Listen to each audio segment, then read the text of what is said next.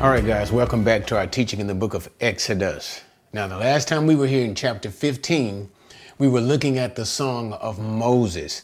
And this song was a responsive praise to what God had just done in destroying the Egyptians in the Red Sea and how God protected his own people, Israel, and he brought judgment against the enemies of God, that is, the enemies of his people. And then we continued on with the travels of Israel toward Mount Sinai. And that's the part that you have to remember. They are not on their way to the promised land at this time. They're on their way to Mount Sinai as God had directed Moses in Exodus chapter 3. So as they were moving on towards basically in Shur, they came to a particular place where they had no water. And what is important to remember is all throughout their journeyings, they were led by God in the cloud. So what was to be understood was wherever they had been led, they were led there by God himself. So if they came to a place where there was no water, God himself had led them to the place where there was no water. So therefore, how they should have responded with respect to all that God had done in Egypt, what God had freshly done with the waters of the Red Sea, giving them passageway and yet coming and collapsing upon the Egyptians and killing them. What they should have freshly remembered is Yahweh is their God. He is their protector. He is their provider. But it so happens, as we so quickly do, they quickly forgot and they began to murmur and complain. And so they complained to Moses, and Moses cried out unto God, that is, he prayed unto God, and God revealed to Moses that this was in essence a test for the children of Israel, and that they should remember how God always takes care of them. And with respect to that, they should always be obedient to the command of God. And that's why we set forth that principle. Obedience brings blessing. Disobedience brings about a curse, or should I say judgment or chastisement for God's people. And so God remedied the situation of the people not having water to drink by telling Moses to cut down a tree, put it into the waters in that location called Marah, put into the waters, and the waters became drinkable once again. Okay. All right. So now we're in chapter 16, and we are going to continue our movement. Israel is continuing their journey towards Mount Sinai. 16:1. Then they set out from Elim, and all the congregation of the sons of Israel came to the wilderness of Sin, which is between Elim and Sinai, on the 15th day of the second month after their departure from the land of Egypt. The whole congregation of the sons of Israel grumbled against Moses and Aaron in the wilderness. The sons of Israel said to them, "Would that we had died by the Lord's hand in the land of Egypt, when we sat by the pots of meat, when we ate bread to the full. For you have brought us out into this wilderness to kill this whole assembly with hunger." Okay. It is ridiculous. But let me say this before I get into to the commentary. Be careful to speak negatively concerning the children of Israel and their journeyings. Okay, I might as well say this. The journeyings of the children of Israel is basically a spiritual depiction of life. Life for God's people, life for you, life for me. It's a journey. And so God deals with us in different ways at different times during our journey. And before we start criticizing Israel too heavily, but they are worthy of criticism now. But before we too start criticizing Israel too heavily, let us recall too that many times on our own personal journey, walk with the Lord, is not so good. Many times we too fail. Many times we show a lack of faith just like they did. And many times we disappoint God too, just like they did. So let us be slow to bring about a lot of condemnation, because what does the Bible say? Look on your own self. Before you start trying to help your brother out, make sure you don't have logs in your own eye. But anyway, and I tell you what, since I'm there too, and let us also remember too, that we on this side of salvation, and I don't want to get into a lot of details, and I hope you can understand it. But on this side, that is, since the coming of Jesus, our Messiah, his death, burial, and resurrection, and the coming of the Holy Spirit, we have something that they do not have. They, the Old Testament saints, as we call them, never had the Holy Spirit of God to come and reside inside of them. Remember, Jesus said the Holy Spirit, he spoke to his disciples, that was the Holy Spirit was alongside of them. He said, but in that day, when that time should come, the Holy Spirit will indwell you. And by this, the Father as well as the Son will indwell every believer. So they did not have even all of the fullness of the benefits of grace that we have. We have internally something continually abiding inside of us, the Holy Spirit of God that helps us, teaches us, and strengthens us. So let us ease up a little bit, not too overly critical, but nevertheless, they do deserve criticism in the sense that they saw the great wonders of God. What do I mean? You guys recall when we looked at Exodus chapter 7 all the way up to chapter 12, those 10 plagues that they witnessed and that they saw God bring upon Egypt. That was a witness from God, and therefore this should have built up faith in Israel. The Red Sea, what they just crossed, should have built up faith in Israel. God providing them with water to drink with this casting oil should have built up faith in Israel. Okay, enough of that. So let's just go back into the commentary.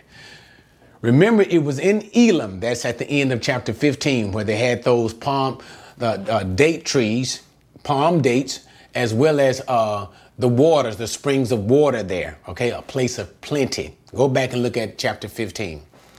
This is where they're leaving from, basically from Shur, I believe it's called. And now we see that it is the second month and the 15th day.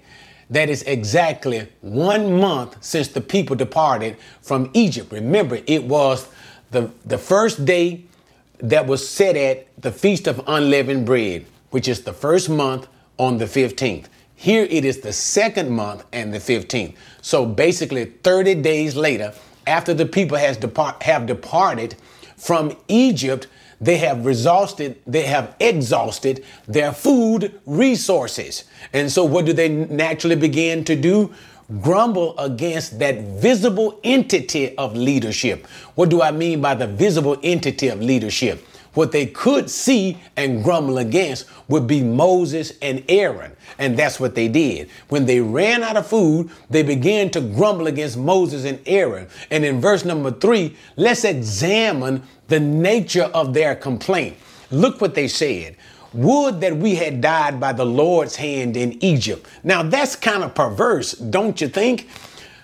They always seem to go back to Egypt in their mind. And somehow they turn Egypt into a flower paradise where everything was just wonderful.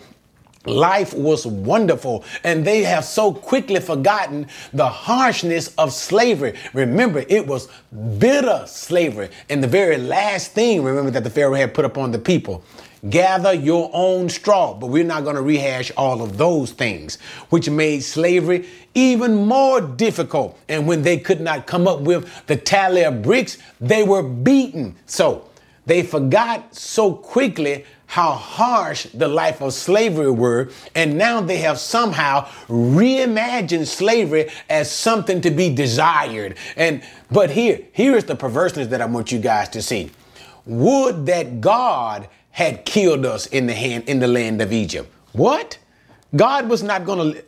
Somehow God is being responsible for what's going on in the land of Egypt and being one who permits you to suffer and die. So they're kind of like blaming this situation on God. It was better if God had simply let us die in Egypt. So basically, that's what they're saying in a nutshell.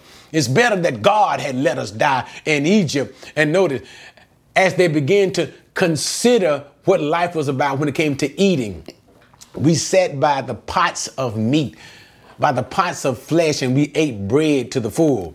The Egyptians allowed them to eat meat and eat as much bread as they want. We were full, so all they can think about is their full bellies and forgotten the harshness of slavery.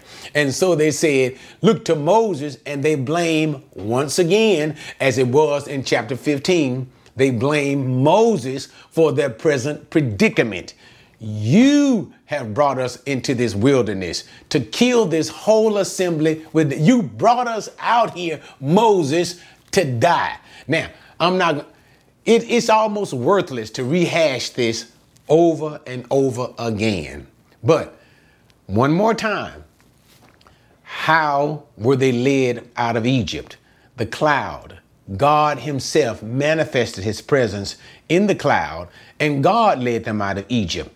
Who directed them on their journey? God did. He did this via the cloud that was moving over their head. It was never Moses who brought them out of Egypt. It was not Moses' majestic power and Moses doing these signs and wonders in and of himself. It was God who delivered them, and Moses was simply his agent of delivery. Moses was his deliverer, but it was God who was ultimately the deliverer of the people of God. But nevertheless, they keep on blaming Moses for their predicament, and it gets tiresome. And so we already have the assumptive value of what we can assume that Moses would do. When the people would come and complain, Moses would turn to God in prayer. And thus he did, and thus the Lord responded. Verse number 4. Then the Lord said to Moses, behold, I will rain bread from heaven for you, and the people shall go out and gather a day's portion every day, that I may test them whether or not they will walk in my instruction.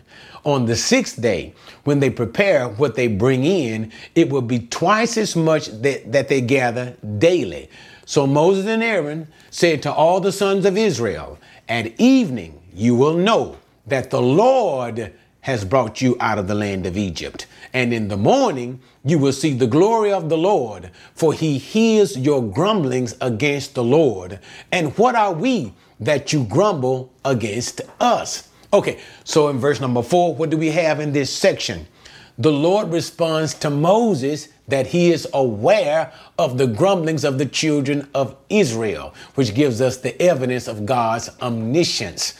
It is one who knows all things. He hears all things. And so God says, I will provide for them. God, their provider, as he did, and they should have recognized this earlier. Nevertheless, notice the patience of God. Now, he doesn't like it, but still, nevertheless, he is still very patient with the people. And so what he says is he'll provide bread from heaven. And so he gives instructions on what they are to do. They are to gather each man a portion to eat every day. And God said that he may put them to the test. Now, two things right quick. That he may put them to the test. This takes us immediately back to what happened when they lacked no water. God had led them to Marah, a place where there was no water, because he wanted to test them. And so now, once again, what do we see? A continuation of this very fact that God has now led them into a place, and not so much as to a place, but we are talking about a place, but he has led them into a situation to which they have no food to eat. Once again, to do what? Test them, that they may ultimately trust God. And that's the very theme of all that is taking place here, that you may learn to trust God. Now, even concerning that trusting of God, notice what he says in his provision for the people, that each man may gather only a daily portion. In other words, you see, it's human nature. Anytime you are experiencing some sort of a lack, the first thing that you would do is, and this is, I've heard this particular proverbial phrase, you better get it while the getting is good. So the natural mindset, sinful mindset, human mindset is, when you see all of this food available, gather as much as you possibly can. But that's not what God said. He said for each man to gather simply a daily portion, what he will eat for that day. Why? God is establishing, he is training and disciplining his people to trust him. So therefore, they must learn to trust God for their daily provision. Is this not the prayer that Jesus taught us to pray, taught us the disciples to pray? What did he say? Give us today what? Not tomorrow, not next month, not enough for a year, but give us today our daily bread. So Jesus is not so much is teaching us to ask God to give us something simply for today. But Jesus is telling us to learn, and he's telling us to learn through prayer, to trust God from day to day. Learn to trust God with your daily needs, that if God has provided for this day, thank him for this day, and don't become excited. Don't become worried about tomorrow, but what?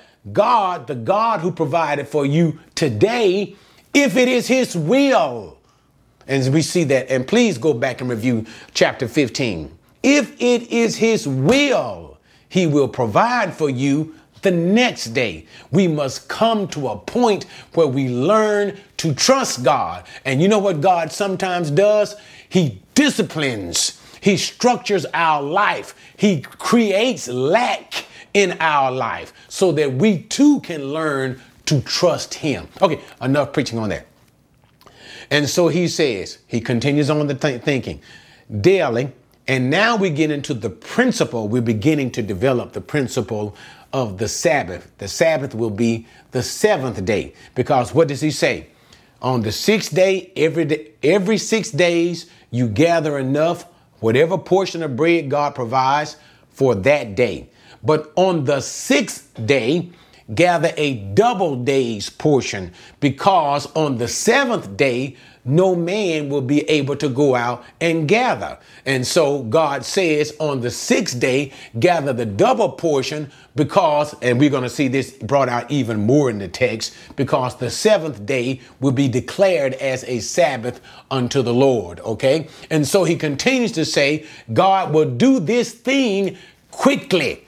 What? He says at evening, you will know that it is the Lord that brought you out. Because remember, they were saying to Moses, why have you brought us out? And God is simply saying, by these things, just like he said in Egypt, when he did all of those plagues against Egypt, by these things, you will know that Yahweh is God. And so he now says through Moses and Aaron to Israel, by the provision of food, bread that you will see, you will know it is not Moses who has brought you out of the land of Egypt, but it is God who brought you out of the land of Egypt. And so therefore, in the morning, you will see this particular thing. Why? He says, because God is responding to your grumbling, to your murmuring and complaining. And I don't want to rehash all of that again.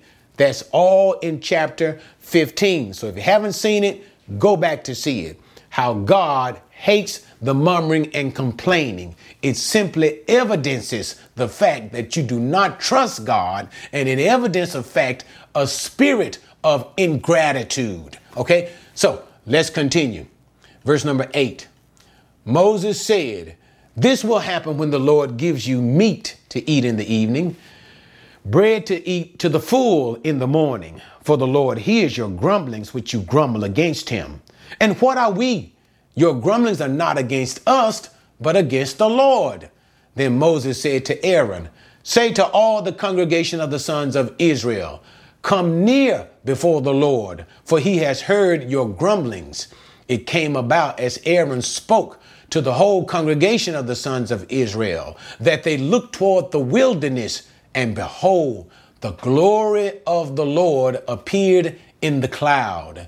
And the Lord spoke to Moses. I tell you what, let me stop there. I'll continue on. So now Moses continues his instruction as well as a sense of upbraiding to the sons of Israel when he says, all right, this is what the Lord is going to do. He is going to give you, remember, they were reminiscing of how they had meat and how they had bread to the full. And notice as they reminisced about the meat and the bread to the full in slavery in Egypt, he says, and so thus God will give you meat and bread to the full. He will give you meat in the evening time, and he will give you bread in the morning time. And he'll talk about that even more as we move through the text. And then he brought out the point. Why are you grumbling against us as if this predicament is all because of us? It's not. It is actually your grumblings are against the Lord and not against us. And so he directs Aaron to go to the congregation and tell them to draw near before the Lord. That to expect some sort of a supernatural manifestation that God is going to give the people to let them know. And remember, the whole point of this is simply to say, what Moses is saying to you is the truth. It has come from God. How do you know that this is a truth that has come from God? Look at God. God is showing himself. So therefore, this becomes the evidence that, or should I simply say it this way, the support of Moses' words to confirm what Moses is saying. What is Moses saying? God's going to give you meat. God's going to give you bread. And your grumbling is not against us. Your grumbling is against God. Take a look at that. And then when they looked toward the wilderness, all of a sudden, God manifested himself in the cloud in such a way that it got the attention of the people of Israel. And so the Lord then begins to speak directly to Moses. So we can assume, as we will see in countless other examples, especially as when Moses builds the tabernacle. Now, the tabernacle is not built at this time, but when Moses does build the tabernacle, we will see the cloud of glory overshadow the tabernacle, and Moses will then go into the tabernacle and commune with God. So in that same sense, Moses draws near unto the thick cloud of God's presence, and God begins to speak with Moses. Verse 11. And the Lord spoke to Moses, saying, I have heard the grumblings of the sons of Israel. Speak to them, saying, at twilight you shall eat meat, and in the morning you shall be filled with bread, and you shall know that I am the Lord your God. So it came about at evening that quails came up and covered the camp, and in the morning there was a layer of dew around the camp. When the layer of dew evaporated, behold, on the surface of the wilderness, there was a fine flake-like thing, fine as frost on the ground. When the sons of Israel saw it, they said to one another, what is it? For they did not know what it was. And Moses said to them, it is the bread which the Lord has given you to eat. Okay, so now let's look at this section. So God is speaking to Moses, and of course, this is to be directed to the children of Israel. And what is that? Tell them that I have heard their grumblings against me. And therefore, God is going to respond to their grumblings graciously at twilight by giving them meat. When it says twilight, you can basically consider it like 2 to 5 p.m., 6 p.m., towards the evening, the coming of the evening. There will be meat to eat. And in the morning, there will be a dew set upon the ground, and this dew will be the bread that God gives them to eat. And so towards the twilight, that is towards the evening time, God sent a great amount of quail, and these quail, and the idea, notice what the scripture said here. The quails came and covered the camp. The quails covered literally the ground of the camp. The ground of the camp. That's supernatural in the first place for the birds to fly and come to the ground. Number two, we have to remember as well as we're recounting these events of God's provision of bird and bread, the number of people.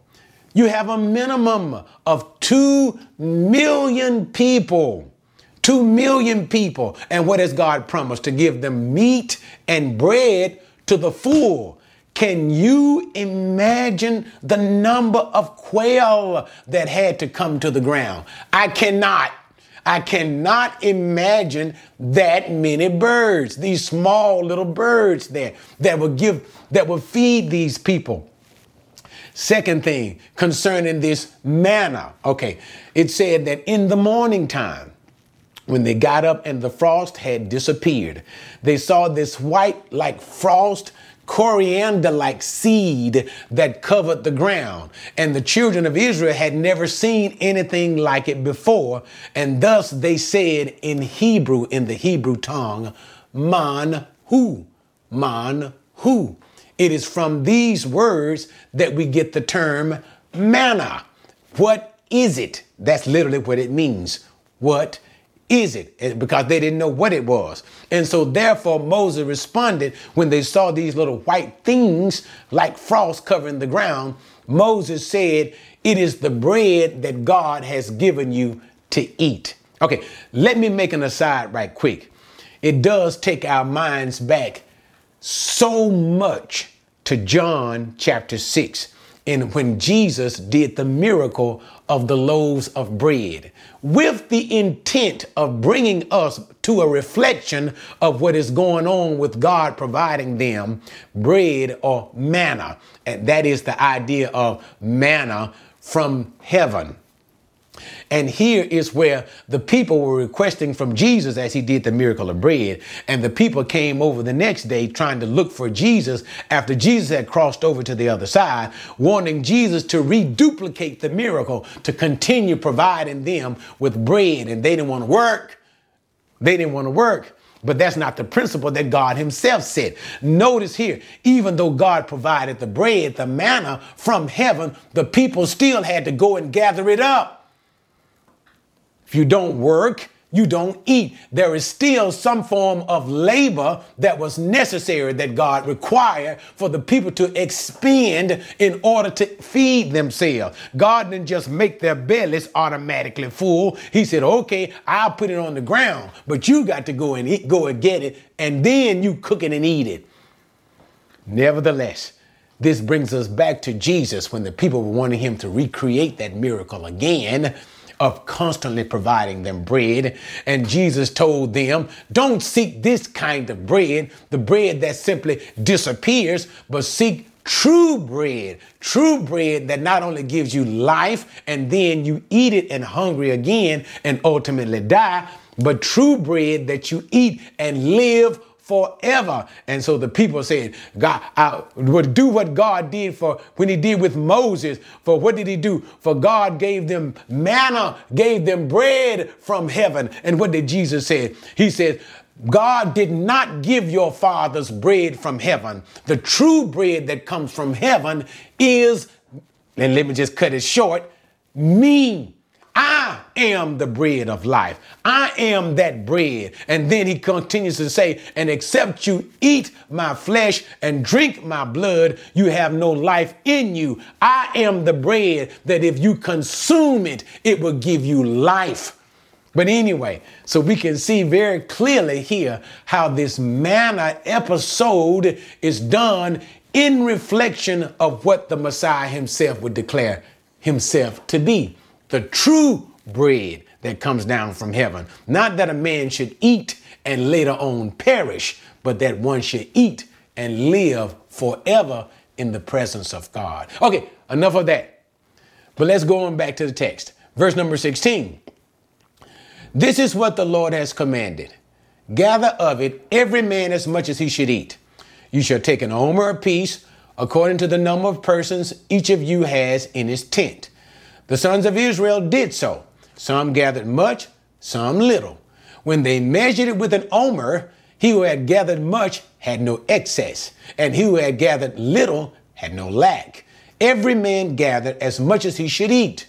Moses said to them, let no man leave any of it until morning. But they did not listen to Moses, and some left part of it until morning, and it bred worms and became foul, and Moses was angry with them. They gathered it morning by morning, every man as much as he should eat. But when the sun grew hot, it would melt. Okay, so now let's talk about it. Continuing on in the instruction concerning how to gather the manna. And so that is no greed.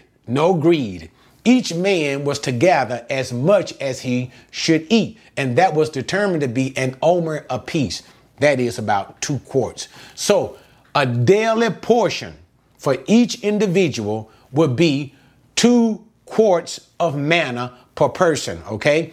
And then concerning that, no one is to gather anything more than that. So in retrospect, when they looked at it, if you had a large family, you were to gather as much as 2 quarts per family for that lot, for each person in that family, for a large family, or if a small, same thing, 2 quarts per person. So that when it was looked at in the end, that a large family, it was a lot, a large family. That's what it means by they who gathered a lot and they who gathered a little.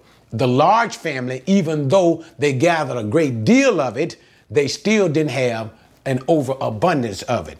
And the small family, even though they didn't gather as much, they didn't have less than they need. The point is, God met their need.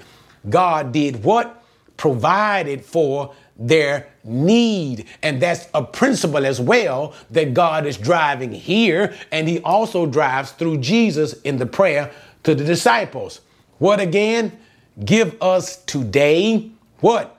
Our daily bread. God provides for our needs. Now, this is what God does for his people principally.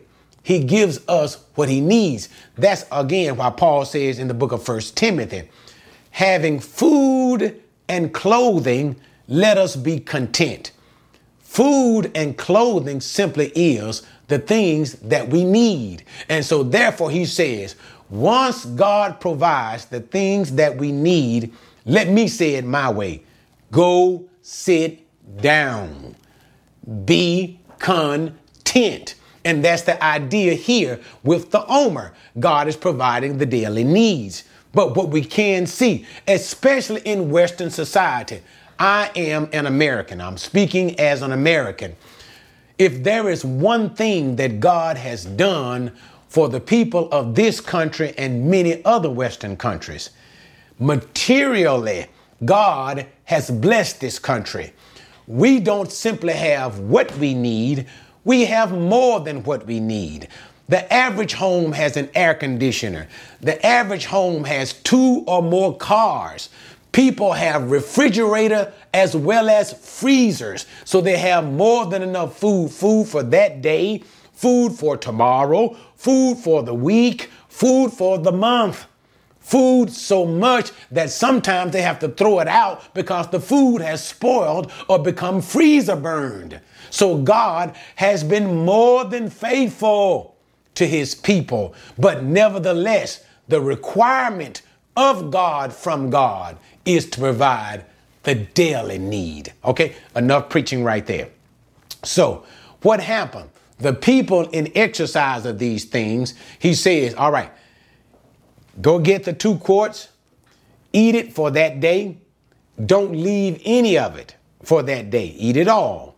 And make sure you don't leave any of it, okay, for that day. Don't leave any of it until the next morning. In other words, simply eat all of it. But you had some of the people who didn't listen to Moses and they left some of it. So now let me talk about that part. It's not a long, lengthy discussion. They just simply did not believe God. And it gives you an emotional jerk out of everything that God did in Egypt, out of everything, out of what God just did with the departing of the Red Sea, out of what God just did in Marah, in sweetening, making the waters drinkable, of what God just did in sending all of these quails, and what God just did, you woke yourself up in the morning and you saw bread on the ground. Why has not God earned your trust? And that's the problem. And now you can see Moses' anger with them. Why? Why did they leave some of it over to the next morning? Here's some of them saying, well, maybe God might not do it like he said he might not give us bread tomorrow. So what did they do? They're going to try to save a little bit so they can have something to eat. Didn't God tell you 6 days he's going to provide this manna from heaven? Didn't God tell you on the 6th day he's going to give you double portion of that? Didn't he tell you that? And still they did not believe him. And some of them kept it, and it bred worms and stank. God judged them and caused the manna to supernaturally breed worms and stink. But anyway, nevertheless, the principle was being set. How what? They would gather it every morning after the dew had set. The dew had evaporated. They would gather it every morning, and this continued. Oh, I'm a little premature, but it did continue for the whole duration of the wilderness wandering, 40 years. And if by the time the morning came, after the morning, when the sun would begin to rise, it would begin to melt. So they had to go out and gather it every morning occupationally. What? Occupationally. You got to work for it. Okay, verse 22. Further stipulations concerning the manna. Now on the 6th day, they gathered twice as much bread, 2 omers for each one, when all the leaders of the congregation came and told Moses. Then he said to them, this is what the Lord meant. Tomorrow is a Sabbath observance, a holy Sabbath to the Lord. Bake what you will bake, and boil what you will boil, and all that is left over put aside as to be kept until morning. So they put it aside until morning, as Moses had ordered, and it did not become foul, nor was there any worm in it. Moses said, eat it today, for today is a Sabbath to the Lord. Today you will not find any in the field. 6 days you shall gather it, but on the 7th day, the Sabbath, there will be none. Okay, now what we have are here in this section, further stipulations concerning the gathering of the manna. And basically, and you can see the cyclic, God saying it again and again and again. You are to gather it 6 days, what? An omer, 2 quarts per person. But on the 6th day, gather double the amount, which would be 2 omers or 4 quarts per person. Why? Because on the Sabbath day, there will be no manna in the field. If you went to look for it on the Sabbath, it's not going to be in the field. Okay. And so therefore he says 6, you will gather double the amount. And here's when he first said, here's the first mention. So y'all listen to me here. This is the first mention in the Bible of any observance of the Sabbath day. But this here is the principle of the Sabbath. What did I just say? What God is establishing, what Moses is establishing here, is the principle of the Sabbath. Later on in the law of Moses, in the book of Exodus, later on in the Mosaic law, he will establish the ordinance of the Sabbath, the law of the Sabbath. Okay. But here he is setting forth a principle that they are to observe. That is the Sabbath, every Sabbath. So therefore, God is giving them even now. That's why I'm calling it the principle. The principle, because the law, the ordinance has not been given through the law of Moses. And okay, just in case you guys are understanding, it is not until you get into Exodus chapter 19 and the children of Israel are at Mount Sinai, they are brought into a covenant. God adopts them, formally adopts them. as a covenant people at Mount Sinai. And as the people are at Mount Sinai, God is on the mountain and all of the supernatural things that are taking place. And God begins to say in Exodus chapter 20, I am the Lord God who brought you out of the land of Egypt, out of the house of slaves. Thou shalt have no other God besides me. And he begins to give what we call the Decalogue. And then God wants to continue on, but the people run away. So those commandments that are given then and furtherance of those commandments that God gives Moses at later time, these become the law of Moses. These becomes the statutes and the ordinances. And it is in these that the law of Sabbath will be adopted as an ordinance. You got it now? So that's when it is adopted as an ordinance. But here in particular, it is being set forth as a principal observation. No doubt, of course, God knows that he's going to give the law later on. But anyway, that's the idea. So here is the first mention of the Sabbath, and therefore they are not to work or gather on the Sabbath. Notice the idea, principle again, work on the Sabbath. Notice the term that I use, work. Even though God gave them bread, they had to what? Work for it. But on the Sabbath, no work. That is a day of rest. Okay. And so he says that once you gather your double portion on the 6th day, don't be afraid of what's going to happen on the Sabbath day, because there will be it won't turn foul and it won't have any worms on it, even though you won't gather any on the Sabbath day, and you will have extra on that day. You'll have it to go on the 6th day and even to the 7th day. It won't breed any worms. Okay. Verse 27. It came about on the 7th day that some of the people went out to gather, but they found none. Then the Lord said to Moses, how long do you refuse to keep my commandments and my instructions? See, the Lord has given you the Sabbath. Therefore, he gives you bread for 2 days on the 6th day. Remain every man in his place. Let no man go out of his place on the 7th day. So the people rested on the 7th day. Again, and it exalts anybody, the unbelief of some of the people of Israel. Because all they're doing is this. Notice again, on the 6th day, they gathered double portion already. In addition, and it didn't breed worms. It didn't turn foul. So they had on the 7th day, they ate the 6th day supply. They already got the 7th day supply to eat. So they hadn't even eaten that. But still, they went out on the Sabbath trying to get more. Why are you getting more? Either you are not satisfied with what God is doing, or the picture as it clearly is being given here is unbelief. Unbelief. It is a staggering picture. Okay, I'm exhausted. I don't even want to talk about it because I've already talked about it before. You should believe God. And so even they have exhausted God. So look at God's exhausted response. How long will this people not hear me, not obey me, obey my statutes? So you can see God he said, this is ridiculous here. But nevertheless, he just simply reiterates and simply says, I gave them the 6th day so that they can get the double portion, so that they don't have to worry about gathering any on the Sabbath day. And now notice again, principles set forth for the Sabbath, that on the Sabbath day, every man should stay in his place. Every man should stay in his tent. Every man should rest on the Sabbath day.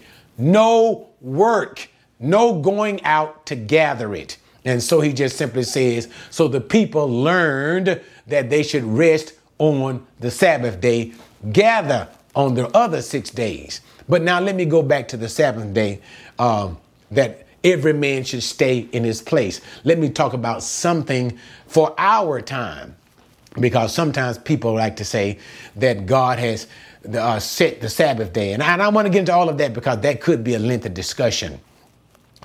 But all I want you to see is this. the Sabbath day as given by God, both here principally and in according to the law of Sabbath, the ordinance of Sabbath in the law of Moses. It was never about going to church. The Sabbath day was that each man should rest.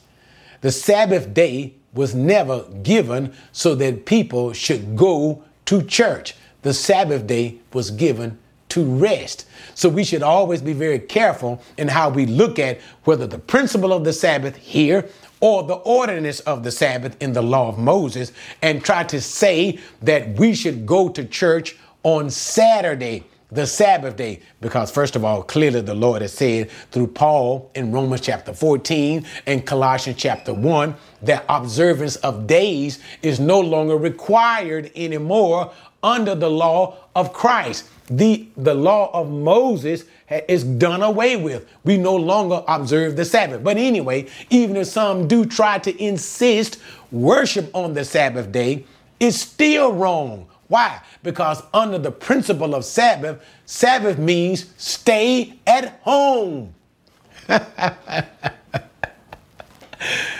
Anyway, let's finish this chapter. It's been long enough. 31.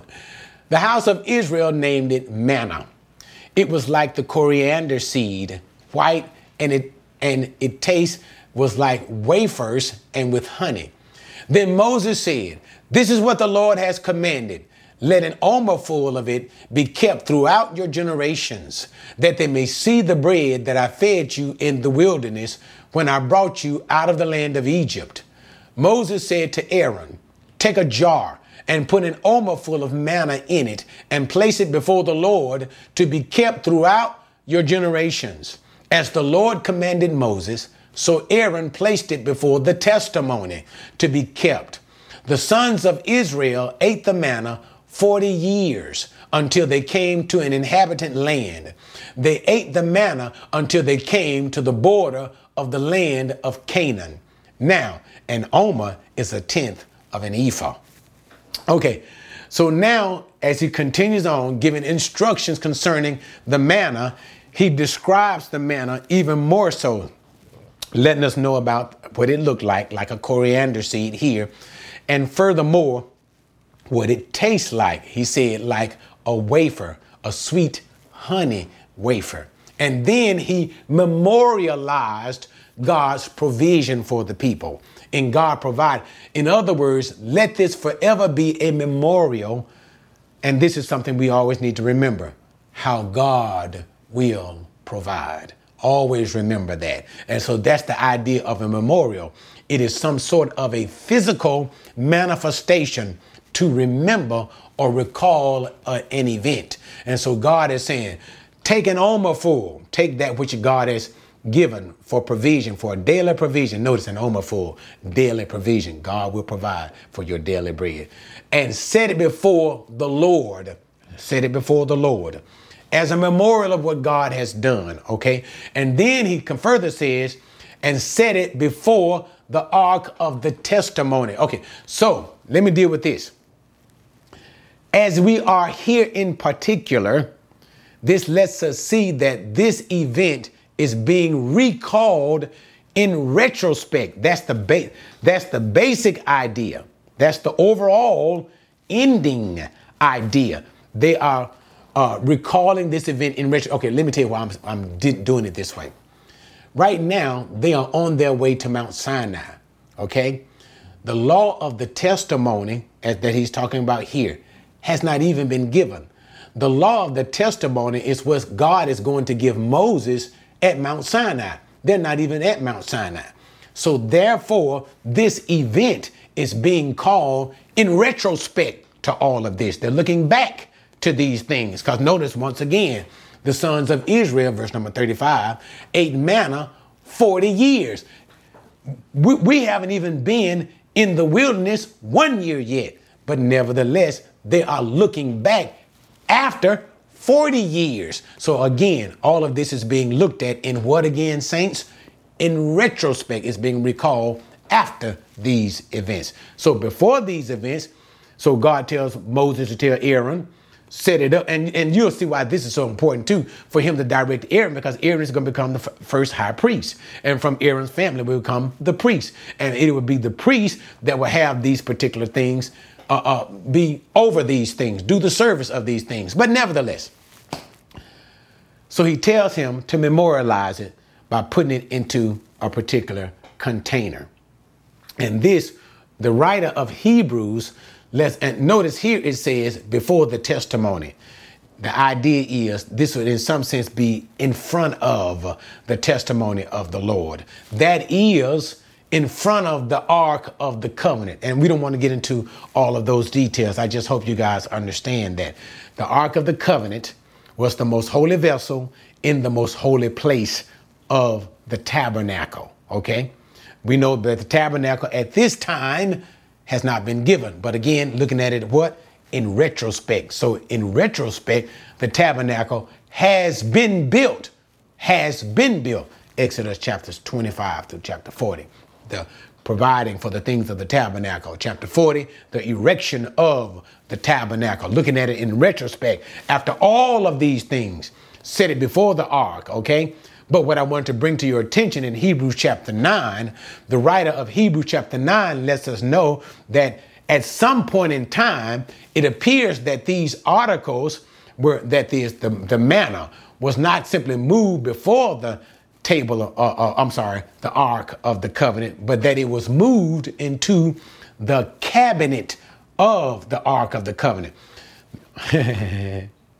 Oh my God, I opened up a can of worms. For the Ark of the Covenant, those cherubims that sat on a golden mercy seat, and this mercy seat sat over a chest, a big chest. Inside this chest was, number one, what we're talking about here, the manna that God told Moses to tell Aaron to preserve, Aaron's rod that budded, that's from the book of Numbers, and the tablets of the testimony. I'm sorry, I'm getting old. The tablets of the testimony, the manna, and Aaron's rod that budded. But nevertheless, the whole point is, because we don't want to get into all of those things and get way off of what we're talking about. Nevertheless, what we find here is the Omer was preserved for generations. And we believe that this was lost when Nebuchadnezzar attacked the temple of God and destroyed the temple in 586 BC. All right. And so all it does in verse number 35 is they recall that God had provided this manna faithfully every day throughout Israel's wandering in the wilderness for 40 years. And they ate it all the way up until they came unto the land of Canaan. I believe that's in Joshua chapter 5, when they came into Gilgal and they ate some of the first produces of the land. And as soon, God is so wonderful. And as soon as Israel ate the produce of the land of Canaan, which was where God was bringing them into the promised land, the land of Canaan, he automatically cut off the manna. No need to provide the manna from heaven, because now you can eat of the land. God had proved 40 years every single day, providing manna, bread for over 2 million people every single day. Amazing, is it not? And so it ends in talking about the size of what is an omer? What is an omer as far as the size of it? And it simply says an omer is 1/10 of an ephah. An ephah is about the size of a bushel. And we've already told you an omer is about 2 quarts. All right, guys, thank you for joining me with that. Join me next time as we get into chapter 17, as we continue with Israel's journeying towards Mount Sinai, as well as their complaining, and again, God's wonderful and gracious provision as God provides water from a rock. See you next time.